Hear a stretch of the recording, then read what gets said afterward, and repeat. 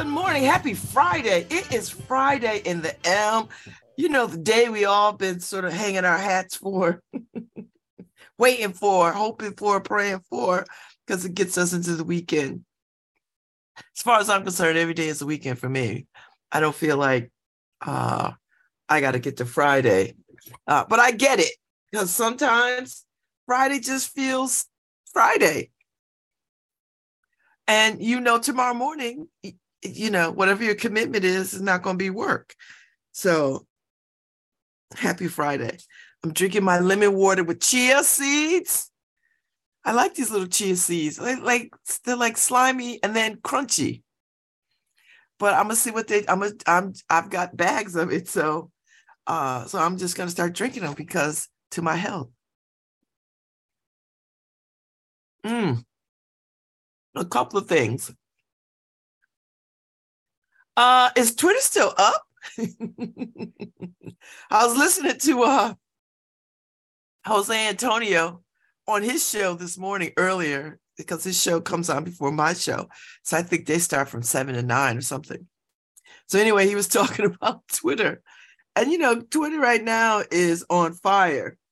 Is it even still up? So I guess Elon Musk and all his foolishness. Let me tell you why I have a problem with Elon Musk, because people equate wealth with genius, no matter how that wealth was gotten. He is not a genius. He's just not a genius. So let's dispel that foolishness. And I don't really think he knows what he is doing, but all right. You got that kind of money to play around and you messing with people's livelihoods. All right. So he issued this ultimatum, I guess. You better come back, bring your asses back to work right damn now. And people are like, I don't think so. I know he can't run Twitter. So I listen. I check my Twitter feed. I'm just checking everybody's comments and people just going on about their business. Meanwhile, the mass resignations ensues. I just don't know. So we'll see. Maybe it falls down this weekend. In the meantime, we'll be just on other platforms. We'll be on other platforms. I'm with Ida Bay Wells. This is what happens in a capitalist society that equates wealth, no matter how unearned or ill-gotten, with genius. Welp. And if y'all don't know who Ida Bay Wells is, God help you. I'm not going to. It's Hannah Jones. So if you don't know who Ida Bay Wells is, then you don't spend much time on social media. And it will be of no consequence to you. So anyway, so we'll see what happens, people. It's fires all over the place. Just fired. I see that nitwit Trump. and I mean nitwit in the kindest possible way. He did file his papers. He is running. But guess what? Ain't nobody buying. Ain't nobody barking. Ain't nobody jumping.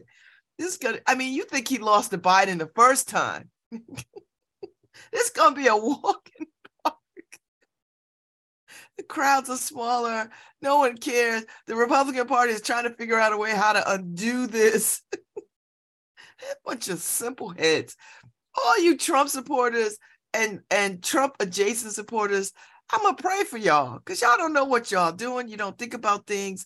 You just are foolish, and it's just not good for the country. We know, we all know it. Donald Trump is a washed up carnival barker and a liar and a cheat.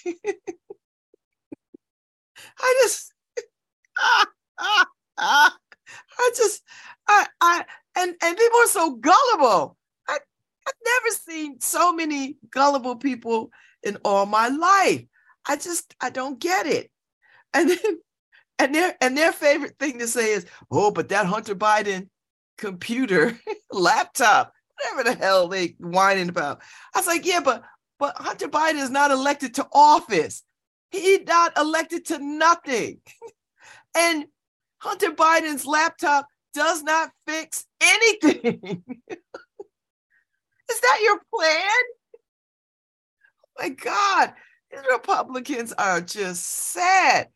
That's not going to fix a damn thing. And if you think, and I know you do think this, that the majority of the people are just gullible, because I know you like them stupid like that. And because you like them stupid, they're malleable. I get it.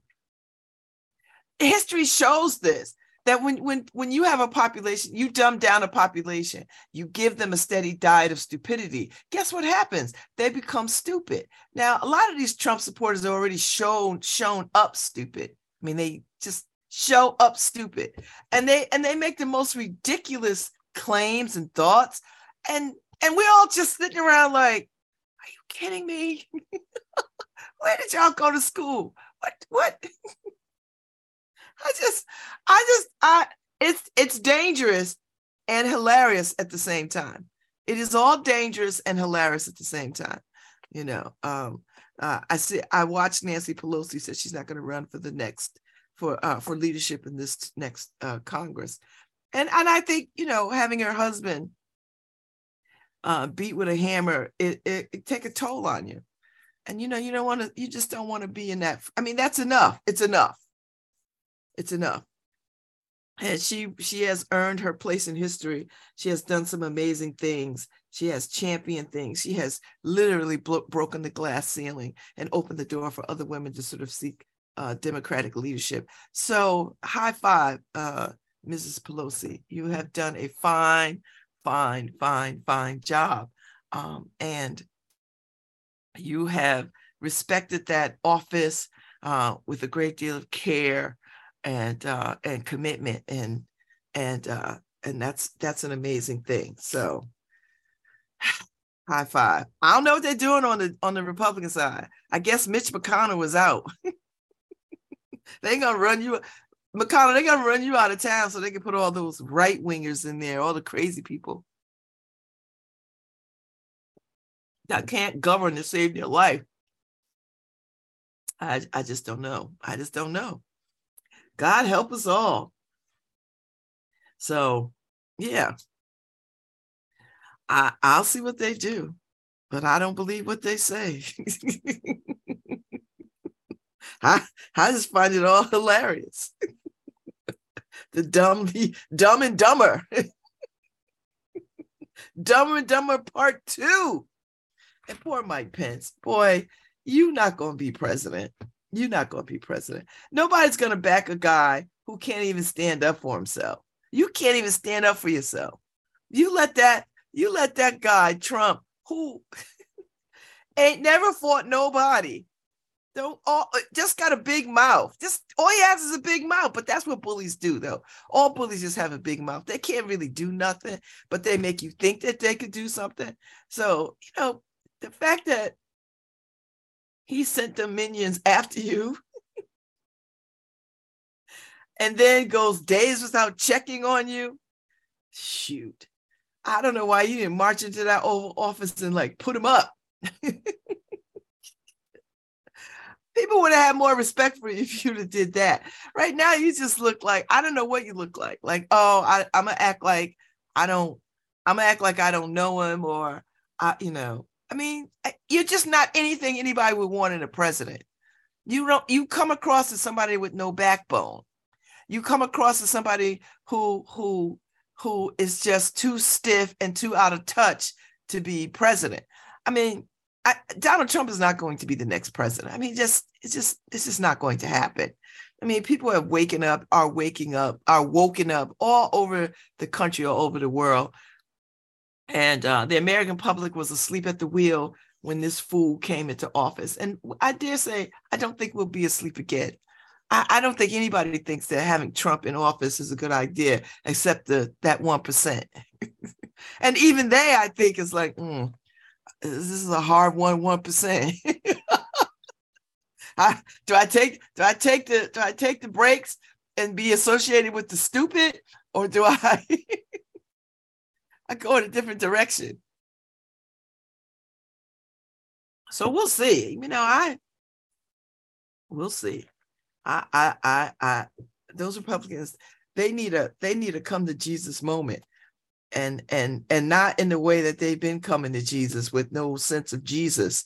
They need to get to the bottom of their party and denounce white supremacy. And I mean, they just got a lot of denouncing to do. They just have a lot to do. When the whole party is a white supremacist organization, there's a lot to do. So, sorry. Anyway, I'm just saying. Let me move my class books. Last night was my class on race and law out of Ohio, which I enjoy so much.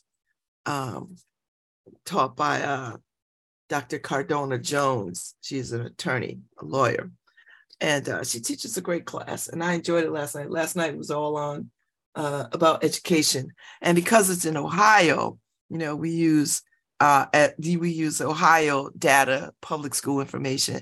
Last night was on education. So because the school is in Ohio, it's centered on Ohio issues, which don't look different than Connecticut issues. They are grappling with paying for education through property taxes, just like we are. So that seems to be across this country, trying to figure out how to fund education and not on the backs of home ownership or property ownership. So anyway, we were talking about that and the segregation and desegregation of schools and what that looked like. And they reference Chef versus O'Neill, which I know something about because I live in Connecticut. And we talked about that a little bit. So we talked about charter schools. We talked about how schools, white flight from communities, and separate and equal, separate and unequal. We talked about the Brown versus the Board of Education. What might that look like? What was the intent? What was the intentions? So it was a good night. It was a good conversation. I enjoyed it. I enjoyed it very much. This class, I mean, she does not play around. She mixes it up pretty good and gets right to the heart of things, particularly around racism and white supremacy and redlining. So I've learned a great deal. I mean, I knew a lot, but the depth of what I knew has expanded just because of this class. So I've been enjoying it so much. So that was last night. And then I met some folks over at the Cannon to have a conversation about nonprofits and board building. And that was a good conversation. That was a rich conversation. It was funny, and glad to help, glad to act as an advisor, to do my part. I'm like Liam Neeson. I have a particular set of skills that might be useful. I have a particular set of skills, and I do. So that was quite helpful last night. And then when I get off air today, I pack my bags and run up to Providence for the Planned Parenthood of Southern New England annual meeting. Because Planned Parenthood of Southern New England makes up Connecticut and Rhode Island. And so since Rhode Island has always come to Connecticut, we are going to Rhode Island, which is really nice. So we're having dinner tonight as a group, and then we get into it tomorrow. And then come on back home tomorrow evening sometime or other. And just, whatever. The Jamaican American Connection Friendsgiving is Sunday. So I'm gonna do that. James Foreman is having his letter writing campaign for Georgia on Sunday, so I'm gonna go to that because there's a runoff, and I want to lend my support to Reverend Warnock, because to abide Herschel Walker in that role would just, my head would just fall off. I just. The fact that he is even this far, and this is the foolishness with white folks and some Black people, lots of Black people too, some Black people. This is the foolishness that they would imagine that this man is qualified to be anything other than what he is in this moment. It's just astounding to me.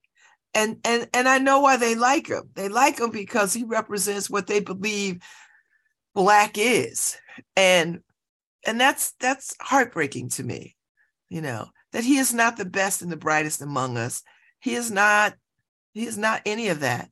And God bless him, but he is not the best and brightest of Georgia. He's not even from Georgia. Like he moved from where he was to Georgia to run in this race. And listen, we saw Mehmet Oz do that foolishness. I don't know who thought Mehmet Oz would be good for anybody. And I know all those folks, everybody's just problematic and disingenuous. And I just put this at the Republican. They don't care about nothing or nobody. And it shows. And nothing in their history speaks to that says, we got your best interest. Nothing in the Republican history says, I got your best interest at heart. Nothing. So I don't know how people go along with this foolishness. And I just look at it. And I really don't have these conversations with people about their beliefs. So I could be on my own platform and say what I want, and I don't have to have rebuttal or convince people to think critically or think mindfully. I don't have to engage in that level of stupidity at all. And I don't. So, and I don't really care what people think of my opinions. These are mine, and I get to have them. And I'm not arguing with nobody. I'm not. So there's that. Listen, it's always the people who don't hold office and who ain't never ran for office and, who do all the barking about this, and that, and the other thing. It's like, get in the trenches and then see what these people do and then have a conversation. Get in the trench, but you got to get in the trenches first. You cannot armchair. You cannot sit at the house and be like this, and that, and the other thing. If you're not out there, in the trenches making a difference, then what are you doing? So, and everybody's not going to do that. Everybody's going to think that they're doing something in their own kind of way. But this is where I am. And I said this the other night in a meeting. I was somewhere and I said, if you are not, as far as I'm concerned, if you are not about dismantling white supremacy, then we're not going to have a conversation. I first of all, I don't talk race stuff with white people. I don't. Not unless you are well-read and well-traveled. That's it. If you're not any of those things, I'm not having a conversation with you. I'm not suggesting you shouldn't have a conversation with other people. I'm not suggesting that you shouldn't have a conversation at all. I'm suggesting what I'm saying to you is that you're not going to have a conversation with me, if you are not well-read or well-traveled. That's just my own level of engagement.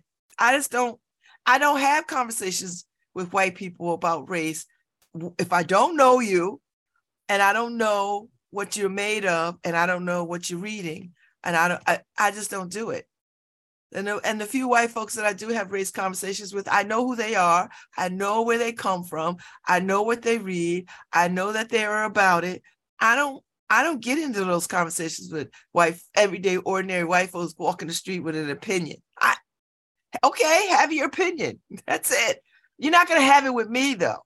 You can have all the conversation you want. There's lots of Black people who will engage you at that level. Lots and lots who will stand there and back and forth you all day and make their points and, balance, point, check, mate, all that. Not me. I'm not doing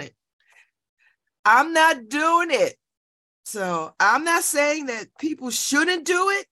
I'm saying Babz Rawls-Ivy is not doing it. That's it. That's where I'm at. I'm not having conversations with race with people who I think are stupid and ignorant and don't know nothing but their feelings, and their feelings are suspect? Are you kidding? Oh, I feel like, okay. I feel like busted loose. Busted loose. I feel like busted loose. Busted loose. That's where I'm at. So I don't engage those conversations. And that's been my stance for the last, I don't know, 20 years since I was a younger woman. Because it does not bode well. And it doesn't bode well, and it doesn't move the dialogue, because I think what moves the dialogue is like-minded, is people who are open and willing to read and understand and know something about history of not only just this country and all the peoples of this country, but the world. And when you are not well-traveled or well-read, you come from, you have a very sort of limited view of things. You have a very limited view. If you've never gone outside, if you've only limited yourself to Connecticut or whatever, I've been in every state in this country except Hawaii and Alaska, and I think that's it. And you have to see this country to understand what this country is up against. America, the United States of America, is huge. It's vast and wide, and the people in it are vast and wide, and everybody is fighting for their piece of whatever it is they think they're fighting for. Everybody is trying to make a way based on what they believe, what they've experienced, and who their neighbors are, and all that kind of stuff. And lots of misinformation, lots of misconceptions, lots of those kinds of things that color people's opinions. Do you know what I mean? So I just don't. There's no point for me to have conversations. I'm not in the enlightening business. I'm not here. I don't try to enlighten anybody about anything. I think that's the work that people ought to do. Like, I think one of the best things that we have in this country is public libraries. I mean, they're just amazing places to go and discover and learn and grow and become, and reinvention. You can reinvent your mind. You can change your mind simply by going to the library and delving into all kinds of books that sort of will help shape you moving forward. But if you're not willing to do that kind of stuff at that level, if you just want to just be stupid and ridiculous, and I know calling people stupid is insulting, and I mean it to be that way. I mean it to be that way, because some of that stuff is the majority of that stuff, that level of stupidity is deliberate. It is deliberate, and it's hard to have conversations with people who are deliberately stupid and deliberately ignorant. I don't know what you do with that. There's no, unless they have some kind of out of body experience, you're not going to. It's very hard to change them, and I don't know how you do that. So I don't see that in my wheelhouse to try. I think the best thing that I could say is, this is why I like art and theater so much, because art has a transformative power. When you see someone's story on portrayed or produced, or a story of a people or any people, or a slice of people that you don't know or you would never come in contact with, if you see it, you start to see the similarities in what they're saying and what they're doing and how it looks in your own life. Do you know what I mean? And that's what I like about the transformative power of theater, that it has the ability to sort of reflect back to us different experiences of people that we may not ever get to be involved with or know, but we could hear their story. I mean, I think when you go see Shakespeare in a park or on the stage, 400 or 500 years, thousands of years ago, he's telling these stories that still resonate because the human condition is a shared experience of all of us.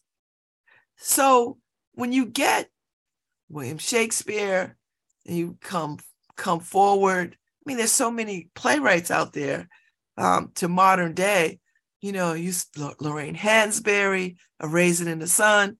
That play is 50 years old and it still resonates. Like if you've not seen A Raisin, and I'm starting to just hate it, but now it still resonates. It still resonates with what's happening today, and the level of poverty, the redlining, family tensions. It has an abortion component to it. I mean, that's right now. So theater has a way to be transforming, and the more you see theater, the more expansive your brain becomes, and the more the world becomes a much more interesting place, because you get to see it play out for 2 hours on a stage somewhere in company of other people having the same experience, but picking out different things that speak to them because they're watching this thing in community. So I think our art can transform the stupid and the ignorant into less stupid and less ignorant on a lot of levels. And I think theater is a wonderful tool for that, because you just don't know what you don't know until you see it. And you're like, wow, they struggle with that too? Wow. Or I watched this play and I saw the dynamics about my parents, or I watched this play and I saw the dynamics of what's happening in my neighborhood, in my community. I watched this play and it got me thinking about when I was, a child, or all those things that theater can do, and bring out. I'm not even gonna invite people to go see artwork, but I would invite people to see artwork, to go and see what art is and how expansive. And it's not about like or dislike. It's, let me think about this before I say I don't like it. And some things you just know off the bat, oh, I just don't like that. I don't want to think about it. But that's not every piece of art, right? That's a finite, small amount of art. For the most part, people are fascinated by what they see, and they want to look at it, and they want to look at it some more, and they find themselves thinking about it, and they find themselves, what does the artist intend for me to see here? What is this artist saying? What should I get from this? What do I get from this? What is welling up in me about this particular piece of work? What am I feeling? Can I connect to that feeling? What am I experiencing when I look at this? Right? Because that's what art should do. It should give you opportunity to sort of to check in and to check out, to check out work, but to check in how it affects you and affects you. That's why I like art so much, because for me, art can be the great equalizer for many, many things, particularly if people don't have words, or they're nervous about their articulation of a thing, or this is just a new experience and they don't know how to frame that. And they don't know how to step into the intellectual changes that are happening when they are looking at or experiencing an art, So that's why I like art on a lot of fronts, and music and dance and, art in all its forms. And I get, every now and again you get some provocative art that gets everybody all crazy and like, oh my God, is that art? That's not art. And I think that's what it's supposed to do. Provocative art is supposed to be provocative. And it's supposed to, love it, hate it, whatever. And there's art out there that I'm not going to say I understand it, And sometimes I don't think you're supposed to understand it. I think you're just supposed to experience it and then tinker with it over time. Remember that you saw it or stand with it and like, I don't understand this. And be all right with not understanding it. Like, I don't get this. I don't get this. I don't know what this is. All right, but I'm looking at it and I'm frowning and I'm like, oh. But that's part of it, right? Like that's part of freedom and liberation, to sort of like have your own thoughts about a thing and say, oh, I don't know what this is. I'm glad I saw it. Or maybe I'm not glad I saw it, but it has given me an experience, So I like art for that reason. I think this is why I am in art serving organizations, because I love the story. I love the story of the story of the story. I love that, and I want to be in the center, in the mix of that. I want to have access, and I want to be up in front of it and behind it and around it. That's why I like artists so much, because they think about things in very revolutionary ways. That excites me. And I say this everywhere I go, particularly when I'm on somebody's stage. I always say that artists are the real revolutionaries, because they give voice and tone to what we are feeling in the moment. So when you look at these art pieces, particularly in galleries, and you look at the time frame and when something was made, that they were making art for that time. Like whatever was happening in that time, you can now start to frame out, okay, now I see. So if this was made in 1977, what was happening in 1977 that could have been influencing this artist? That's how I love the expansion of art and creativity, because now you get to just figure out ways to think about this that transports you forward, backwards, up, down. I love it. I think that's why I have art in my house. There's pieces that I love, because they mean something to me. They may not mean something to anybody else, but it means something to me. Like my then husband gave me a beautiful Charles Bibb limited edition print for my birthday. Now I've had this thing 20 some odd years now, right? And it's still my most favorite piece. And I have subsequent pieces of Charles Bibb's that we have bought together over the years. And then, so when we got divorced, I think he only took maybe one Charles Bibb piece out of the bunch that we had. And if you don't know Charles Bibb's, it's a very Black thing. Go look it up. But we've bought Charles Bibb's pieces for the children. My sorority sisters, we all have Charles Bibb's, and fraternity brothers. All of us, like lots of Black folks have a lot of Charles Bibb's. And I remember hearing Charles Bibb speak about he does art for Black people, and it's Black people that buy his art. Now, white people buy his art too. I'm sure if I go into some woke white folks' house, there'll be some Charles Bibb's hanging around. I know it. But he likes to say that Black people, he attributes Black people buying power to his success for as long as he's been successful. You can go to his website and I'm sure there's some new pieces. I'm not going to his website because if I see a piece, I'm gonna want it. And I can't buy a damn thing right now.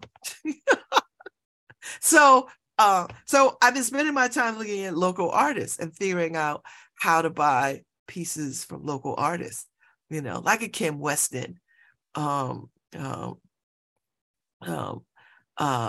like a Susan Clinard, who I can't touch, but she's not out of reach on some things. Like I saw,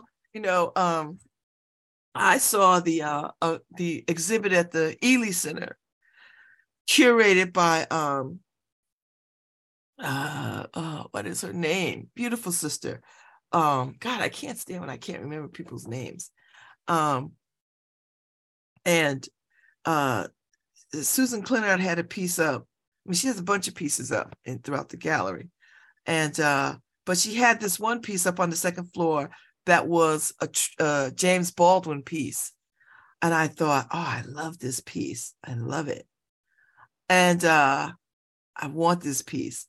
But it's out of my price point at the moment.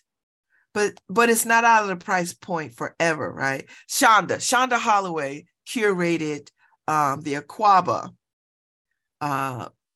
exhibition for the Ely Center, which is up on the second floor. It's lovely, lovely, lovely pieces that she has done. She has created, and I don't have any of her work. And once I get past this law school stuff, or when I get a little more settled into it, I'm gonna figure out how to buy a piece of Shonda's work. And then, but that Susan Clinard piece with James Baldwin moved me, and I was like, and it's $1,200. I think it was $1,200, and that's a comfortable price point. Like I can't pay that, but it's comfortable enough where I could think about figuring out how to save money and buy it, over.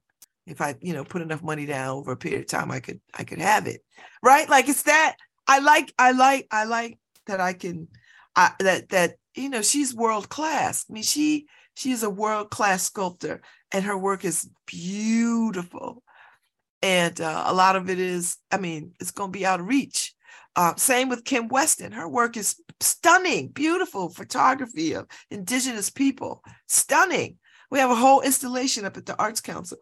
But I mean, and the pieces are huge.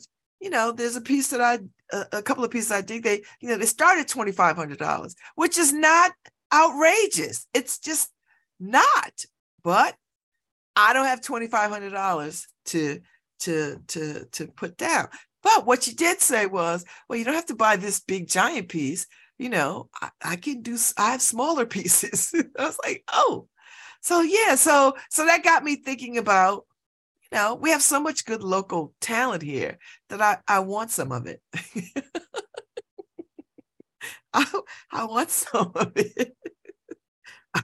I want some of it. So if I could ever get my storage apartment / dorm into a better shape, then I could really hang the existing art that I so adore and get more art. That's what I want. Oh, to be rich.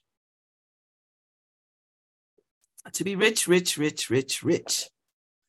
So that's my art thought. So I don't went from politics to art. But really the point is that there's so many ways that we can grow ourselves and extend ourselves to one another and to tap into each other's humanity first. And art is a way to sort of do that. I was watching the news this morning about that young sister who went to Mexico with some friends, and within 24 hours of being there, ended up dead. And these jokers came back without her body and told some cockamamie story about what happened or whatever, but they left her. Like, they didn't stay to help figure out, because they killed her. And there's a video of her being beaten up by some chick in the hotel room. And it was just it was just, and now I've not watched the video. They just showed, I'm not gonna go watch the video. But they just showed a snippet of it on the news, and she's a beautiful young sister. And there was a brother in the room who was capturing this, but he didn't intervene. I honestly, everybody that had touched that, or was in that, ought to go to hell to jail. Seriously, that kind of heinous disregard for human life is sickening to me. Like, that is a level of sickness that can't be allowed to roam the streets ever, because that makes me think that it was planned and diabolical, and and these are your friends. Like, friends, I dare say they weren't her friends, and her poor people are just sick about all of this. And so the autopsy came back that her spine was broken, her neck was severed, and oh my God. And ultimately what they said was she was beaten to death.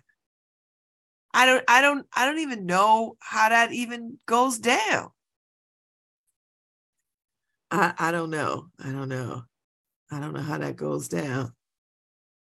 So anyway, it's just one of those things that just boggles the mind. Just boggles the mind. And I'm gonna tell you something. Anytime I hear of a woman, a missing mother, because there's a case right now, and the husband just was arrested, a missing young mother, and she just disappears without a trace. I don't know no mother who one day she's at the PTA and doing all the things with the kids, and then the next day she disappears without her wallet, her purse, all the things. I don't know no woman who walks out the house without their purse, without all the stuff. I don't know a one. So my instinct is always, did he kill her?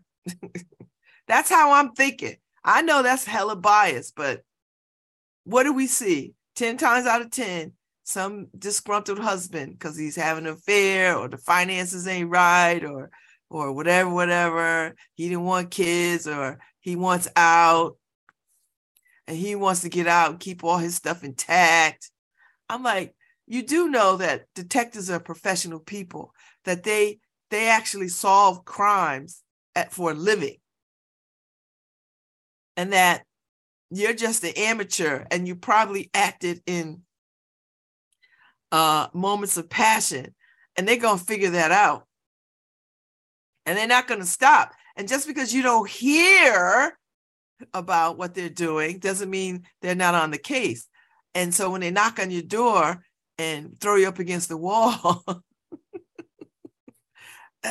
they pretty much know, okay, you did it. We're going to have to figure this out. So I'm just saying. I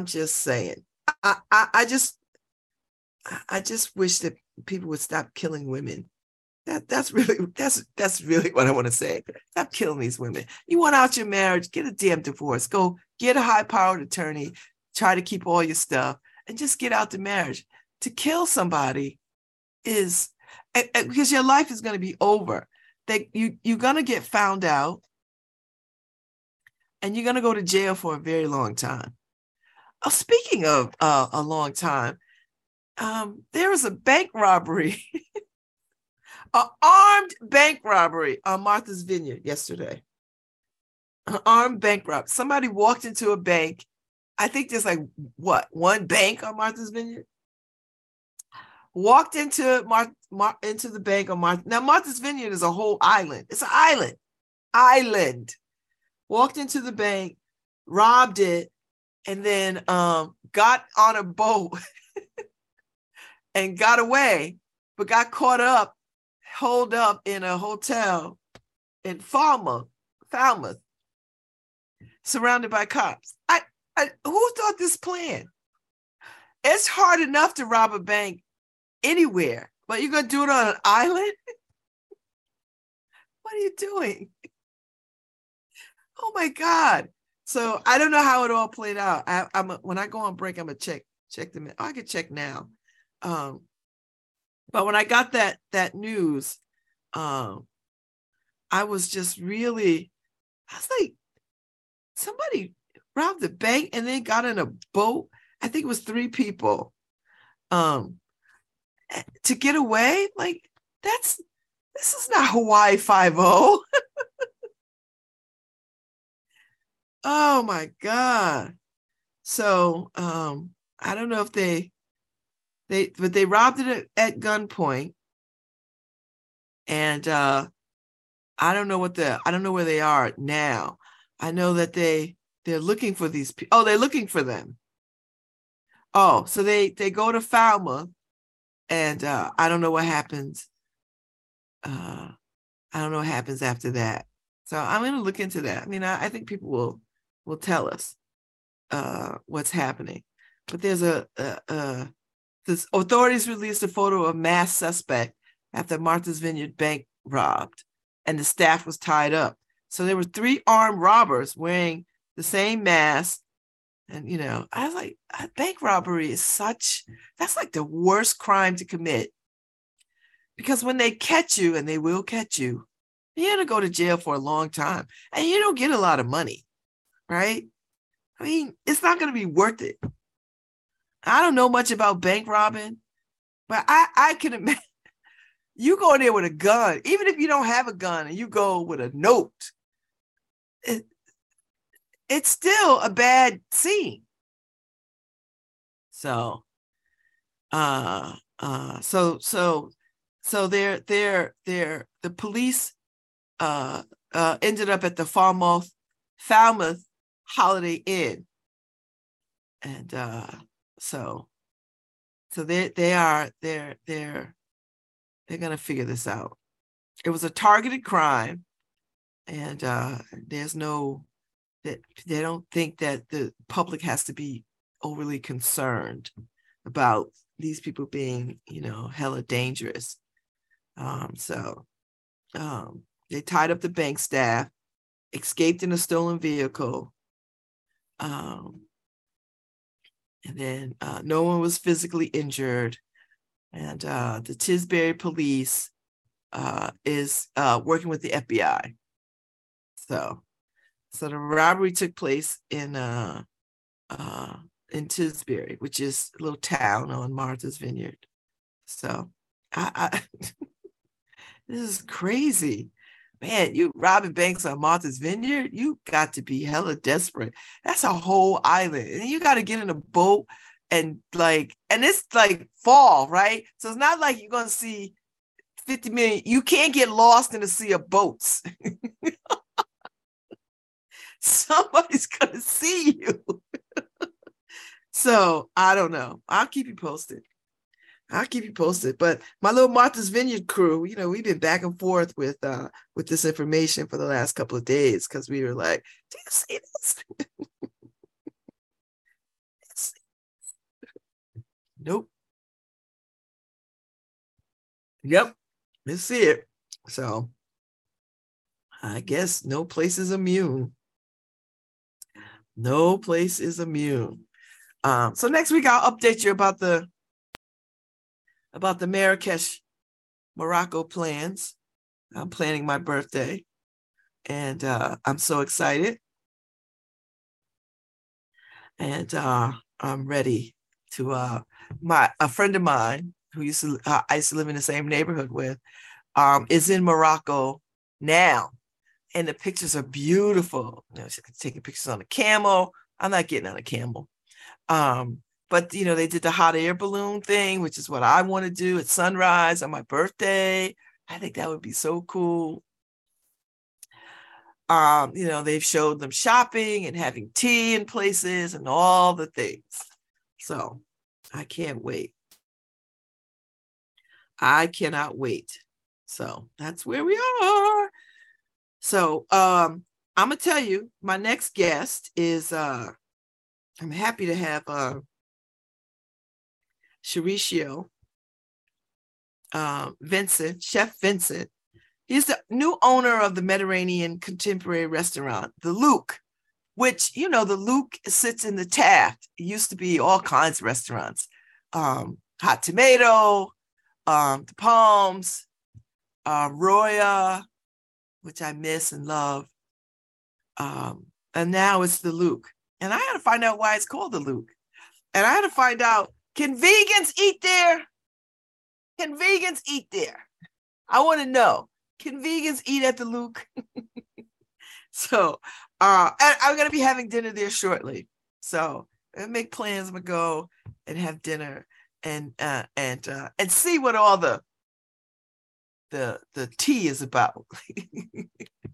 So I'm going to go and see what it's like. So I'm excited. So he's my guest at 10:15. So I want y'all to come back and hear about this brand new the restaurant. I believe it's open. It's open. Like, I think it's like quietly open. Like, it didn't open to a big old parade or fanfare. It's open. So I'm looking forward to hearing about his culinary journey and his culinary story.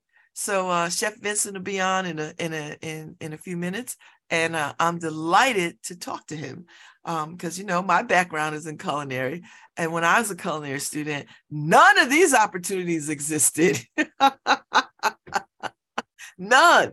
I think the biggest thing we wanted to be was like chefs on cruise ships so we could see the world, or fancy hotels, right?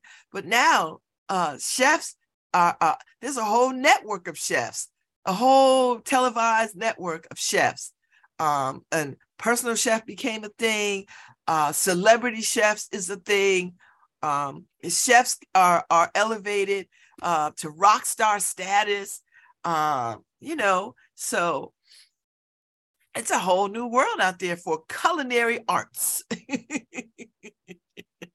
So it's not just slinging burgers at the diner, and that's a wonderful thing too. But you can create a whole restaurant around whatever your culinary history is, what your relationship to food is. Gastropubs are real. Brasseries are real. So you can eat your way around the world. And New Haven, I think, is a wonderful place to launch a restaurant, because this is a foodie town. This is very much a foodie town. And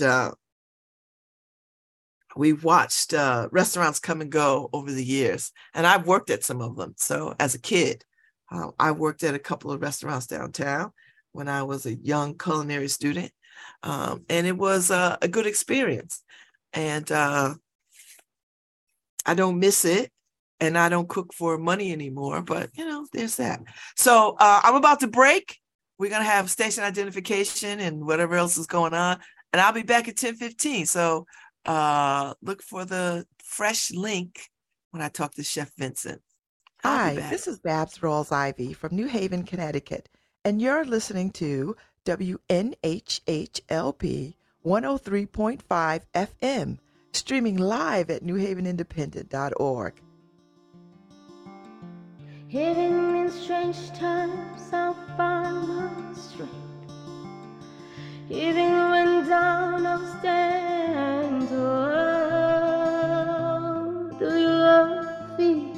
You don't belong. Sometimes I wish I wasn't born. Cry tears, bear me to measure. Oh, I wish they could come true when I need them the most.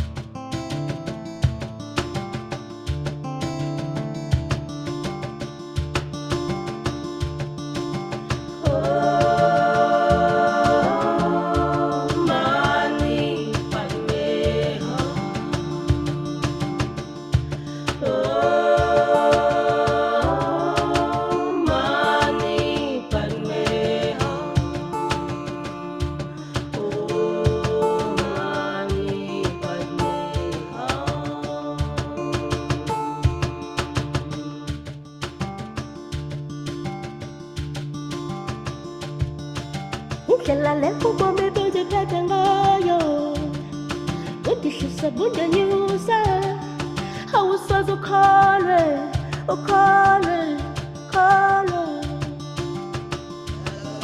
sangela bazale bamumbazi bone nazinzingo ujanga wisho wazingoyi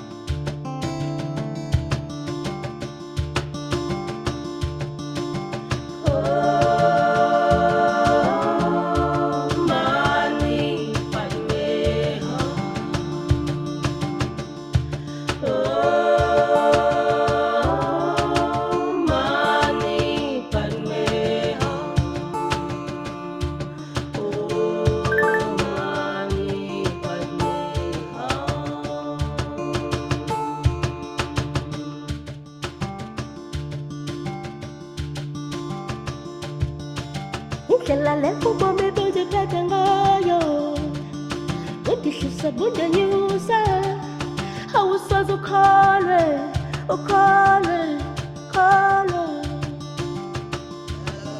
sangela bazale bamumbazi bone nazinzingo ujanga wisho wazingoyi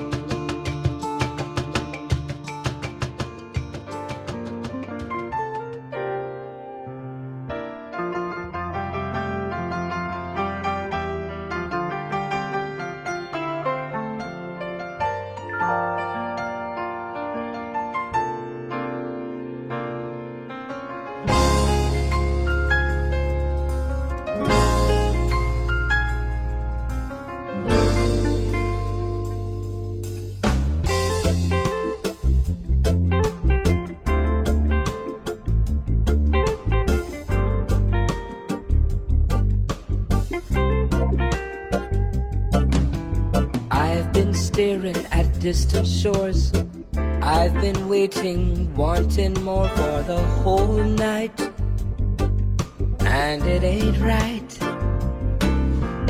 I've been saying what's on my mind, trying to explain what can't be defined, and for so long it's been so strong.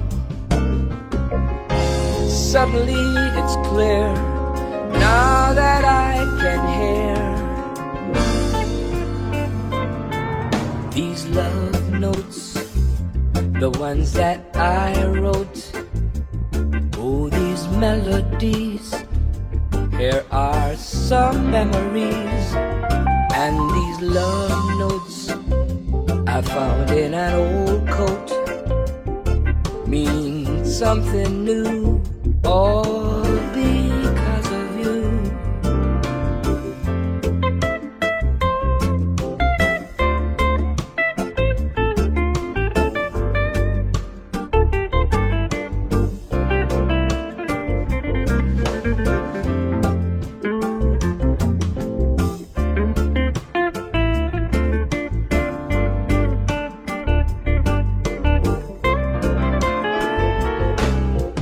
I've been looking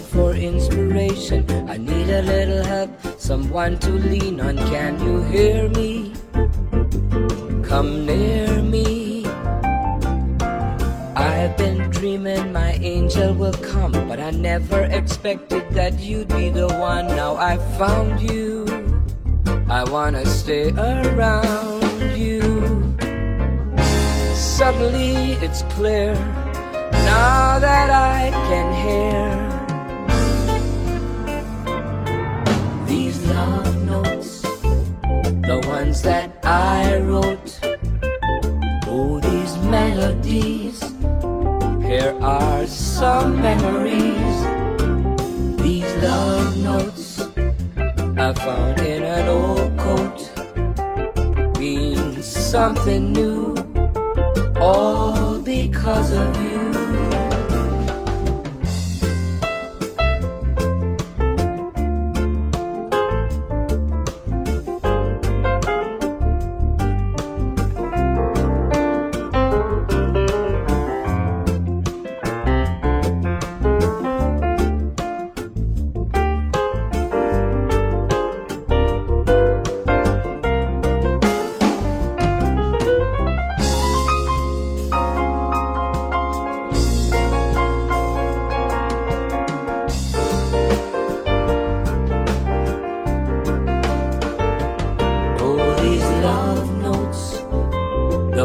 That we wrote, these melodies, here are our memories. Oh, these love notes I found in an old coat, they mean something new, all because of you.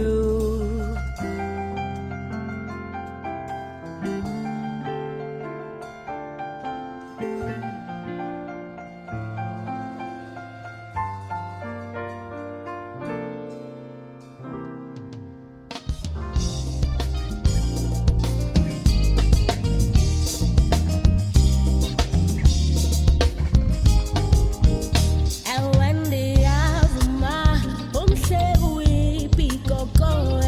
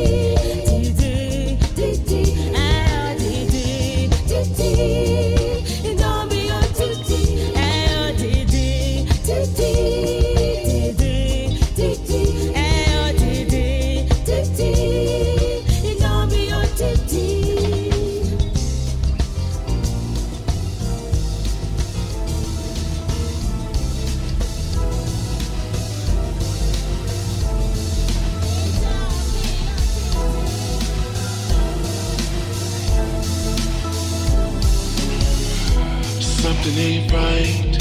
I feel like you've been taunting me, eager to fight, hoping someday I will leave.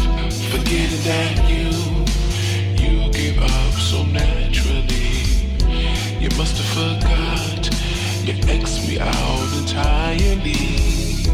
Childish games, you just can't accept the truth. To make it worse, you would play the victim too. Insecure, surviving with a broken heart. And now I'm sure that you were broken from the start. I seek companionship, but you just seek the toy. I speak intelligence, but you just seek the noise.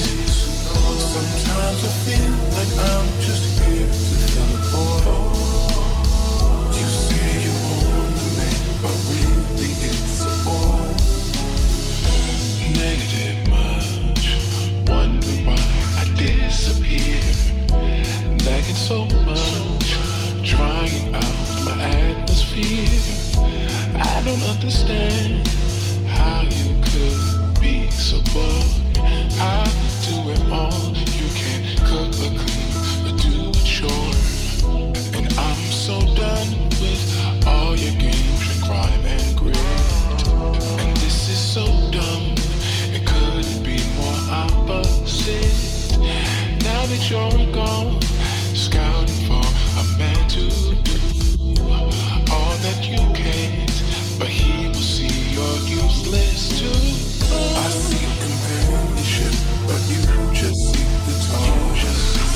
I speak intelligence, but you just seek the noise.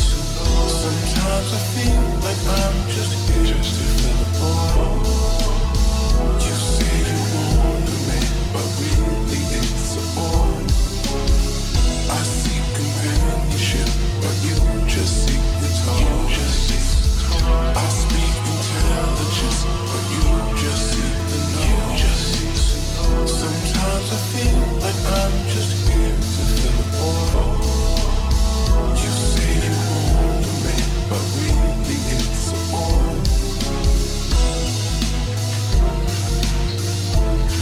But really it's a boy. But really it's a boy.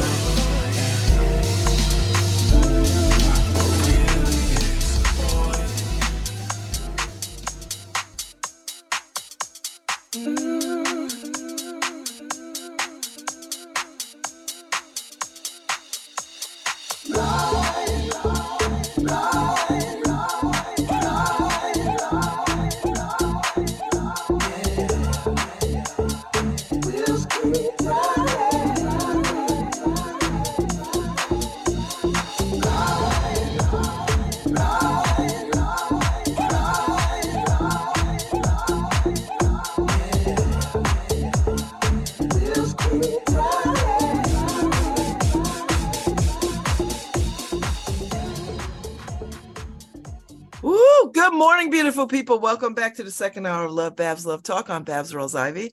I'm delighted because I've got Chef Vincent Chirico in the house. Good morning, Chef.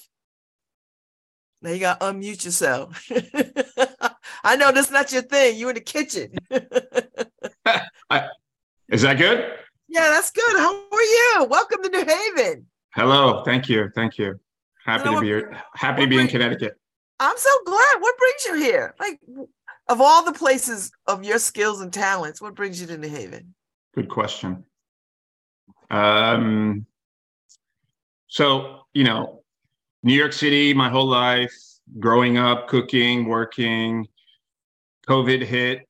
My wife, who's not a city girl, decided we were leaving New York City, and she's in charge, right? So we moved to Westport. We moved to the Westport area during COVID about 2 years ago. The property that I'm in New Haven, the gentleman who owns the building, I've had a long time relationship with him, and he loved eating in my restaurants in New York City. And years ago, tried to hit me up to get me to come up to New Haven and take the property. at the time, it just wasn't feasible, right? The distance, me being occupied with my restaurants in the city. And then we just touched base. Once I moved here a couple of years ago, we touched base. Once COVID was over, that was it.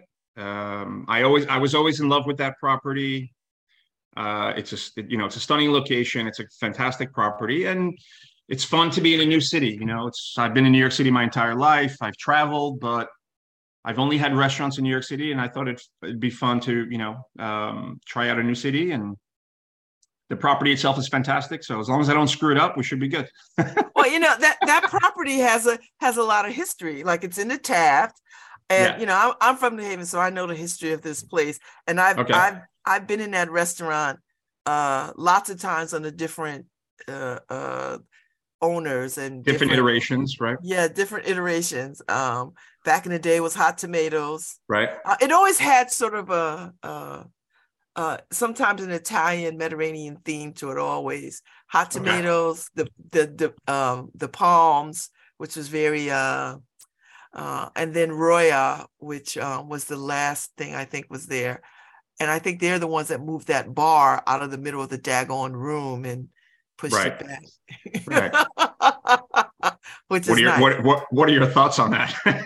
I'm glad that they did, because it opened up the space, I think. Yeah, look, I mean, it seems appropriate where it is right now. Yes, let's. Well, it used to be in the middle of the room, like it used to be like. Yeah. I still deal with the outline of the bar that is cemented into the ground that I can't get rid of. That you can't get rid of. It's charm, right? There's some charm. So yes, you got high ceilings. It's a beautiful physical space. Look, I mean, I come from New York City, right, where every square inch is $1 million, right? So the idea that I can have a space like this that has these various parts to it, and I can utilize them differently and appeal to different clients looking for different experiences was the key for this property, right? The goal is to not just have a fine dining restaurant, it's to have a really cool cafe that's operating all day at the entrance, a really fun bar scene, and then the main dining area, about 50 seats, to be the more fine dining area, right? Mm-hmm. So when you walked into the space, did you know what kind of restaurant you wanted to open, and you're like, let me find the space? Or do you walk into the space and say, oh, I immediately get a sense of what I want to do in here? I personally have done the latter, which is I walk into a space, I find a deal that I find a good deal. I find I get a good energy from a property, and I then will develop a concept that I think fits into that specific property, neighborhood, demographic, whatever the case is, right? And whatever I can facilitate, right? The restaurant that I have in the West Village, it's been well documented. I signed the lease. I was a bit excited about being downtown for the first time after being on the Upper West for many years. I signed the lease. Didn't do enough due diligence, realized that I couldn't cook, I couldn't vent, I couldn't get a full liquor license, and I have a lease that's signed for a very expensive rent figure, and here I am now trying to figure out what am I going to do with this space. So that was quite a episode of about a year and a half trying to figure out what to do with a space where I can't ventilate, right? So you can't ventilate, can't cook on gas, and can't get a full liquor license, And so from that was born a pretty cool restaurant, Course NYC, where we cook on electric only. It's a food and wine pairing experience, and it's been tremendously successful. So, I'm proud of the fact that I've been able to adapt, to the various situations. And I think you call on I think the vast experiences I've had working all over the world with different chefs and different environments allows me to apply to a specific property something that can be successful, So when did you know you wanted to be a chef? Were you a little kid in your grandmother's kitchen cooking? Like, how did you come to cooking? And then how did you transition into cooking and creating a business out of it? Right. Long story short, I grew up with my grandmother, spent a lot of time with grandma. She was, still to this day, my favorite human, I mean, my wife may disagree with that, but I had an amazing I had an amazing relationship with my grandmother, right? And so my grandmother I'd stay over her house more times than not, escaping my crazy Italian dad who drove me nuts. And she would literally have a tomato. These are not rich people we're talking about, right? She would have a tomato, some spaghetti, an egg, and the next thing you know, I have this amazing meal in front of me, right? So I suspect there was some inspiration from that. And then, when I was 13 or 14, literally, I wanted to cook. Really? I hated school. Hey, buddy. I hated school. This is Waylon. Hi, Waylon. Sorry about that. That's all right. That's my boy. I really hated school. I didn't do well academically. It just wasn't my thing. I was always sort of a hands-on type kid, I think.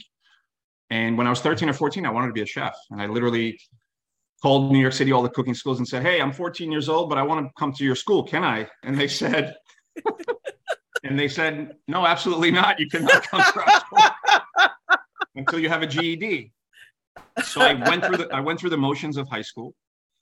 Didn't do very well, but got my GED. I didn't actually know. I graduated from high school, barely. Had the diploma. Had to break it to my dad, who is a very old-fashioned Italian dude who has his own business that I grew up in, which was a meat market, family meat market, which is still exists 56 years later, right? Even after my dad's passing.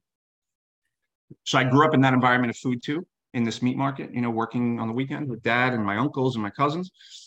But I had to break to my dad that I'm his only son and I don't want to take over his business, right? And for an Italian pop who's an immigrant, that was a tough go, right? So 2-3 years of him not talking to me, being upset. Yeah, I was gonna say there must have been some.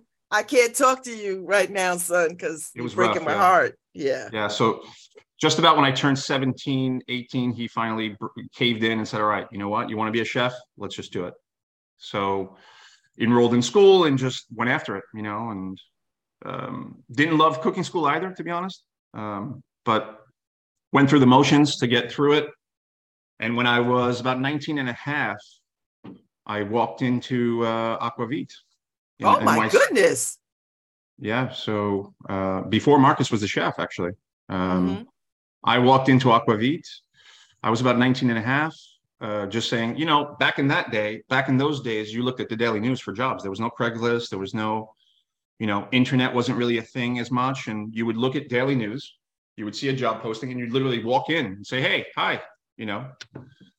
And I got hired on the spot, which was a minor miracle, right? Because I didn't have much cooking experience.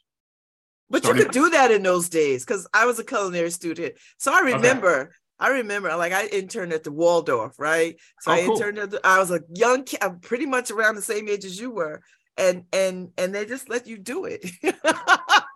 Well, look, like today, right? I mean, a young person walks through the door, your eyes light up because you're like, high energy kid, low cost, right? You we're not going to pay this person a lot. And, they're either going to last a week or this is going to be their thing. Right. So I started there and literally my first 3 months in a New York City restaurant for the first time in my life, Marcus Samuelson was right next to me cooking. Right. So he and I were actually cooking together. He was a sous chef at the time. Right. And, it's well documented that about 6 months later, they gave him the reins to be the chef at Aquavit in that beautiful historic building with, the Rockefeller building that had the waterfall on 54th Street. And he became the chef. 2 months later, we got 3 stars from the New York Times, Ruth Reichel, and all hell broke loose. I mean, we went from doing 30, 40 dinners to 175 dinners with this small team in a small kitchen. The restaurant itself was beautiful, but the kitchen was very small, right? But we went from doing 30, 40 covers to 170 covers a night for like 6 months, right? So that was the real test, do you really want to do this? Is this what you want to do? And I just loved it. I loved the pressure. I loved the intensity. It was just my thing. So yeah, you have to love the pressure. Yeah, you have to, timing and so forth. You have to like the adrenaline, And I'm not an adrenaline junkie. I don't like fast cars. I don't like to fly, which is weird because typically guys like me like that kind of stuff. I'm not into, high adrenaline, like jumping off building type stuff, but roller coasters I don't do. But in the kitchen, that adrenaline is what I love, And so, yeah, it just started there, and Marcus was a huge mentor for me because I was a young kid, really didn't know still finding my way, right? I was a New York City kid. I sort of, I wouldn't say I was a bad kid, but, I was a New York City kid with sort of a New York City attitude, and it took several mentors to, to beat me down to get to the place where I was when I was about 30, I mean, my 20s, I spent Marcus Samuelsson, Rocco DiSpirito, Daniel Boulud, Jean-Georges, all these guys, right? Working in France, working in Sweden, working in Spain. And, you decide, hey, if you really want this, you look at these guys who are successful and you sort of emulate them, I mean, I was lucky. with my mentors, all, like all very serious, very, very passionate. To this day, I don't drink in my own restaurants, so there's a certain discipline that I picked up at a very young age from these guys, these mentors of mine. And, it served me pretty well. So sorry for the long answer. No, this is great. I mean, listen, this is a good answer. Yeah. So when did you know you wanted to open a restaurant? Did you always want your own restaurant, or did that dream come later? Great question, right? And this is the $1 million question for guys like me and chefs like me, right? I mean, you go from a kid from Brooklyn, 19, trying to cook, trying to find my way to, by the time I was 27, 28, I had taken a chef job at 27, I think I was, my first executive chef job. It was a restaurant on 57th Street. And look, it was more of like a nightclubby kind of place, but they gave me an opportunity to be the head guy, right? Which is kind of what you're after working for all these great mentors. You want to kind of do your own thing, creatively, etc. And they gave me an opportunity. Again, it wasn't a food first restaurant, but so Marcus and all the guys were like, what are you doing in this place? But I said, hey, it's my decision and I'm going for it. So, but what you realize when you are a chef working with ownership, it is a very difficult dynamic, right? Because as a chef, especially a young chef working in the restaurants that I worked, for me, it's all about food, right? I don't care about the bottom line. It's not, I mean, at that point in your career, it's not about bottom line. It's about becoming this, well-known chef, right? And whatever means necessary. So costs are not really something you think about, and obviously that dynamic with an owner who's there to get a bottom line and to sustain his business, which I understand now better. At that point is when you realize, okay, I can't creatively wake up every day and cook food in conjunction with an owner who wants to make money. I need to wake up every day, figure out a formula to cook the food that I want to cook, but also sustain a business, right? And I knew right there, 26, 27, that I needed my own restaurant. And otherwise I would not continue to do what I was doing, because the creative aspect, the passionate part of it was what dominates, right? And that's what dominates most chefs. And if you're lucky enough to find a formula where you can run a successful business, wake up every day and live your creative dream, I mean, what's better than that, right? So for anyone, not only chefs. So I went on this massive tear for 2 or 3 years, not knowing a thing about real estate in New York City, looking at restaurant, I'm like looking at restaurant properties that in no way, shape or form I could afford or even had the means to do it. But I would just go look and educate myself on what it's like to lease a store, And I remember dragging around the real estate brokers, and they're looking at me like this pretty young guy, like, so you have investors, and I'm like, yeah, I'm all set, But one thing led to another, and I found this,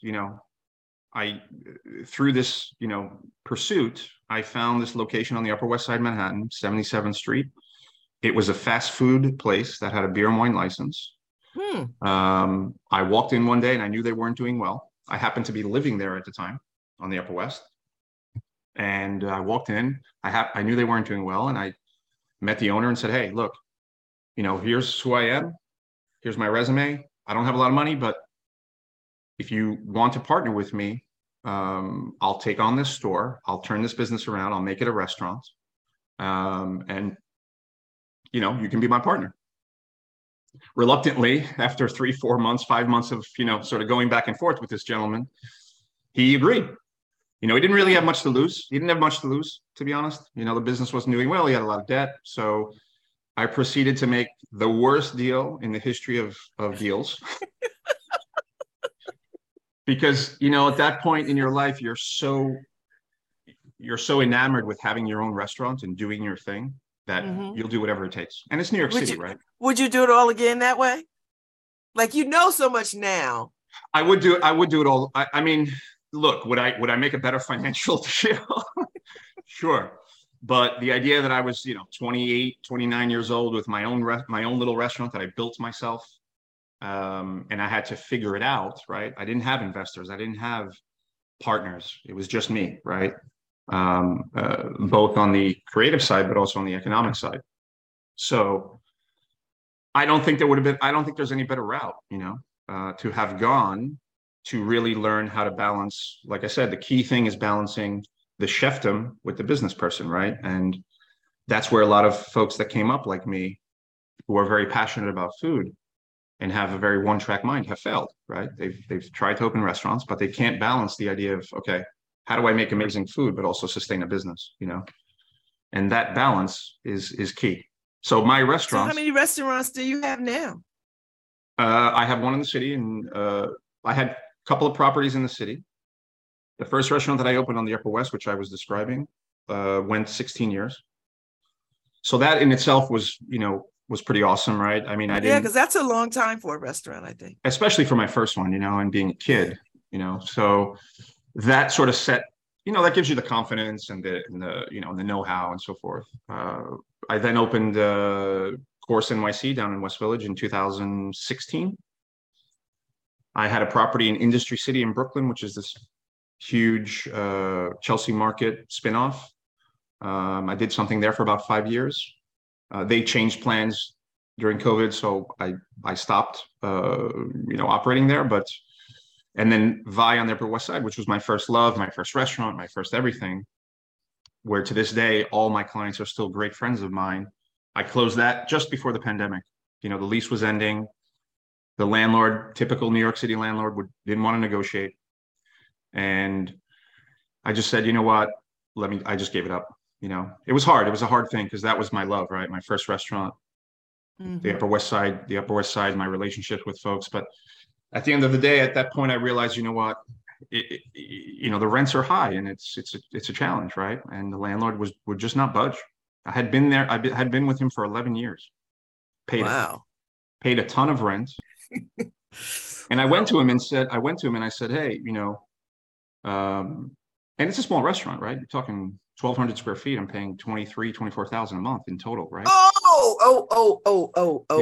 Yeah. Between rents and tax and water, I was paying 24,000 a month. And so I went to him. I'll never forget this. We had a meeting and I said, hey, I'm thinking of reviving the place a little bit. It was old, right? I had been there a while. Wanted to make some changes, cosmetic changes, and re-energize the concept a little bit. At this time, I had my downtown restaurants were already open. And he basically rejected everything I had to offer. I said, hey, I just wanted 2 months free in rent. I wanted the summer free, renovate the place, improve his property, right? Because I'm just a leaseholder. And on the other side of that 2 months free, I would have signed a brand new 10-year lease, right? So he'd lock me in and he wouldn't give me the 2 months free. Wow. So, which was a crazy decision on his part, but I think he didn't think that I would leave, right? So I called his bluff and I said, I'm done. And I left and started focusing on the West Village property, which I have still, and the Brooklyn property. So I currently have West Village, Course NYC. It's on its seventh, what is it? No, about 50 year now, sixth year. I actually signed a lease in Norwalk for another restaurant in Connecticut. So what kind of food are we talking? I mean, is every restaurant different food wise, or does it all have some connecting flavors, food properties? Like, is it all very different? Like, if I walk into one, is it Japanese? Is it fusion Italian? Or that's a good question. A lot of people ask that. It's actually a hard question to answer. They're not. So the concepts themselves, the names are not connected in any way, right? Again, it's about adapting to the property itself, the demographic around you, the town you're in, and I'm still learning New Haven, right? I mean, it's very new for me. So it's a very food town. It's a very food yeah. city. I mean, I'm right in the downtown area, which has some great restaurants and a great vibe, right? But to answer your question, I draw inspiration from all my experiences. Working in Japanese restaurants, working in 3-star Michelin restaurants, working in French restaurants, working with hyper creative people like Marcus and Rocco DeSpirito. And you look at a property, you study it, and you evaluate. It's also execution is a big part of it, right? It's not just wake up today and this is the dream dish that I want to do. It's how do I get my people to be able to execute that dish on the level that I need. So there's a lot of different layers to it, Chefs are, have to be pretty calculated to be successful and very, very strategic. And there's a lot that goes into, a successful restaurant. Look, there's many, many restaurants out there that are successful. And so people sometimes overlook how difficult it could be, but to be on a certain level that I would like to be on and execute every day on a certain level, it's an interesting challenge. But to answer your question, look, I love the simplicity of Japanese cooking. I love the flavors. I love, like I said, the simplicity of it, the freshness of it. But I'm also Italian and Mediterranean, and that's my heritage. And so it's you'll find hamachi and polenta on the same menu. So it's not fusion, right? Fusion would be the wrong word, because fusion would mean that you're combining these flavors on the same plate. That I tend to not do. I tend to treat the hamachi the way it's supposed to be treated, and the polenta in the way that it's supposed to be treated, right? So the client can sort of decide, hey, I feel like I want to go lighter Japanesey today, or I want to go Italian and polenta with truffle and egg and cheese, that kind of thing. So each dish has its own identity. And yeah, I'm sorry, it's a long, it's a tough question to answer, So do you chase the Michelin star? Is that a dream that every chef has for their restaurant, to chase that Michelin award? It's a good question. I'm not sure how to answer that one in the sense in terms of what guys are after. I think, look, Michelin can go both ways, right? I mean, Michelin, you get a Michelin star, you could scare off a lot of people. So there's that way of looking at it, right? I mean, some folks, look, my restaurant in the city, Course NYC, do clients come there day in and day out and say, why don't you have a Michelin star? Why don't you have a Michelin star? And I say, look, as long as you think I should have a Michelin star and you're coming back, that's all I care about. That is my Michelin star, right? Do you know what I mean? Like, yes, that's what it's about, right? So yes, to be honest with you, what a Michelin star or stars would do, it is a marketing opportunity, in my opinion, right? It's not going to make me feel any better about what I do, because the clients that come in and day out and write good reviews and go out of their way to tell us, hey, this was a really special experience, we really appreciate you. That's what's important, right? The Michelin star or anything like that is great because it's a marketing opportunity. I mean, you have tourists coming to New York City, for example. What are the Michelin star restaurants? Things like that, right? So is it something that I would appreciate? Sure. Is it something that I'm after? Not really. My restaurants, people know me in the city, the writers know me, but I've always been a little bit under the radar. I've always been like, mostly because I'm in my restaurants cooking, right? And it's rare that I do stuff like this. In my history, it's I'll have people call me, hey, do you want to be do this appearance or do that? And I'm like, I need to work, So I mean, that's the reality, right? And so, yes, maybe I missed some opportunities to be a TV star chef, but well, you're pretty damn close. I mean, you're pretty close. Yeah. I mean, that just means you just haven't stepped into that role, but you're close. Food Network hasn't called yet, but they probably will. So with the ever-changing palates and with the emergence of allergies and people and vegans and people who are all kinds of things, and I'm one of these people who has a severe dairy allergy, and so I'm always challenging restaurants to make things that are not dairy things. Right. Do you adjust to that kind of flexibility in your restaurants? With the changing palates and diets of folks. Well, look, it's going to be very specific to the property, right? I mean, Course NYC in the city is fully spontaneous experience. You have no idea what's coming to you, even when you're sitting there for dinner. So in New York City, at Course NYC, you've committed to $200 per person, food and wine, 2.5 hours. That's all we're giving you. We don't give you anything else. And trust me, that's a ride. talk about balance. Talk about balancing chef and business person. Talk about that balance in that restaurant is the ultimate challenge for that, because you know how many people call and say, "Hey, I'm coming in tonight with 6 people. We're really excited about your experience, but we have a few people who want to know what the menu is." And we'll say, "I'm sorry, it's just not. We can't give it to you." And they'll cancel. They'll literally cancel their reservation. Well, can they say this person can't have this? Does that help? Like we are fully equipped in real time to deal with any allergies, vegan, not allergies, but like dietary restrictions, right? Mm-hmm. And we obviously that's our selling point. Hey, we're a spontaneous tasting menu, but if you're vegan, if you're vegetarian, if you're have allergies, we will accommodate you. Like we're not out here saying, hey, there's restaurants. You look at some restaurants in the city that are tasting menu on their website in bold, they say, do not accommodate vegan, vegetarian, pescatarian. Like they literally. Oh, I know. Right. And, I'm saying, wait a second, I mean, look, more power to them, right? If they can fill their restaurants, alienating all these people, good for them. But, no, look, to answer your question, I think in a traditional restaurant like New Haven, the Luke, you basically gear toward, a chef doesn't want to take a dish that he's created and tear it apart, right? Mm. He doesn't want to do, like, I don't want to do a polenta dish with mushroom and truffle without mushroom or without cheese or without, you know what I mean?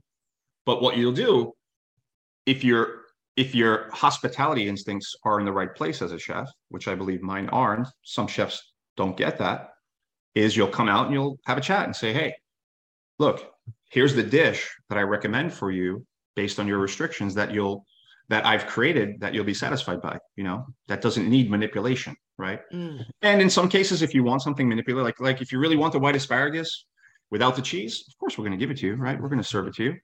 I mean, and that's the kind of stuff you learn. I mean, Danielle Boulud, one of my mentors, the guy I worked for, was like, he's the ultimate chef, right? I mean, he's one of the top chefs in the world. And, his mantra was hospitality first, right? I'm a hospitality host first, chef second. If a client wants to come in here and tell me, tear my dish apart into 3 pieces, but that's what they want, and that'll make them happy, you do it. And so, like I said, you draw on these things, right? I mean, when you have folks like that you've worked for that display that sort of flexibility, and then you have your own business, you'd be silly not to learn from those examples, and so, like I said, you'll try to gear, my personal preference would be hey, this dish is perfect for you. Stay away from that dish, because if I take the cheese off this dish, it's not going to be as good, Okay. But yeah, there's vegan offerings now. I tend to cook on the lighter side to begin with. I don't use a lot of dairy. I don't use a lot of butter, except for a handful of dishes that's what the dish is about. That's what I like about Japanese cooking, right? When was the last time you went to a Japanese restaurant and had cream and cheese? It's just not what they do. Right. Yeah. So the ability to like embrace that and the freshness and the lack of dairy, butter, the ability to create great flavor without, doing it different than what the French style would be. French cooking, Yes. Classic French cooking is about butter, cream, it's all the bad Although, things for you. when I was in Paris, Chef Vincent, I ate vegan every day because they have tons and tons of vegan restaurants and patisseries, right? So Yeah, I could get a croissant and I could get chocolat and I could get all the things. Well, at least harming myself. at least they told you it was vegan. You never know. So tell me about the name. What is the Luke? Tell me about that before I let you go. So yeah, that's another great question because I've been in we've been doing business for about a month now, and 3 times a day a client will say, "Are you Luke?" And without being rude, I say it's the Luke, not Luke's, right? So that should tell you something. But the point is, look, it's hard to name a restaurant, right? In this particular property, for the first time, I have a significant partner who, was the owner of the building, and he's an equal partner with me at least, right? And so I haven't had that before. I've been able to sort of wake up every day and say, this is what I'm going to do, right? And naming a restaurant's already difficult, but then when you have other folks chiming in, it amplifies the difficulty, right? So I had 20 names before the Luke, to be honest with you. And we wound up at the Luke because that was a suggestion. We sort of sent out a poll to friends of ours and said, hey, here's 20 names, vote on them. And we literally sent this out. A friend of mine who worked for Nielsen sent out this thing, and we had like 100 people vote on which name do you like the best.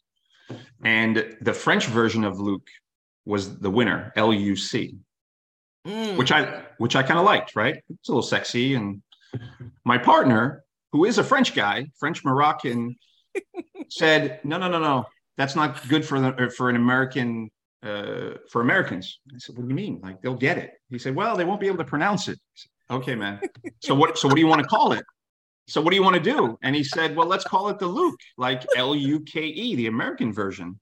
And I thought to myself, that's not very sexy, but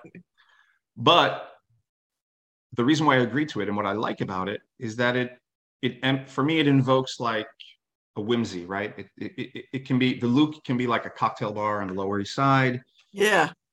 So it's a fun name, right? And that's why I sort of agreed to it. But, these names are born from, there's not much rhyme or reason to when you name a restaurant, even though some people may say there is, like my first restaurant was Vi. That had no significance to me, but I knew I wanted an Italian. I knew I wanted an Italian name, and I knew I wanted it to be one syllable, right? An Italian name that is only one, that's easy for Americans to pronounce, right? And so Luke is the same thing. It's not long. It's Luke. Boom. Hey, let's go to the. Yeah. Hey, let's go to the Luke. It's. Well, I'm coming for dinner soon, so. Yes. See what you could whip up for me. So, are you vegan? I am vegan-ish because I have a severe dairy allergy. So, I eat meat. Pescatarian? It's just easier for me to say I'm vegan when I go places and then adjust because restaurants. But you eat meat and fish? Yes, I do. Okay. You're one of those. You're one of those. Yes. So I appreciate your time, Chef. This was a great conversation. A lot of fun. I appreciate you, and I look forward to having you on that block and having another place to eat. So yeah, it's going to be a fun ride. I'm excited to be there, and excited to hang out with people like you. And obviously we need to spend some time together, so you have to come to the restaurant. I'm coming. Welcome to New Haven. Because I have to see if I can satisfy your culinary needs, right? That's right. Goes. And I'm a former chef, so I'm picky too. So thank you for your time this morning, and happy cooking to you, and welcome to New Haven. Happy Thanksgiving. Happy Thanksgiving to you. Bye-bye. Thank you. Take care. Thank you. Have a great day. All right, Harry, we are on our way out. Thank you so much. Y'all have a good weekend. I'll be back on Monday with some new folks to talk to. And hopefully I'll skip into the Luke sometime soon and eat. So y'all be good, and I'll see y'all soon. All right, Harry, play us out. Thank you so much. Bye, Chef. Bye.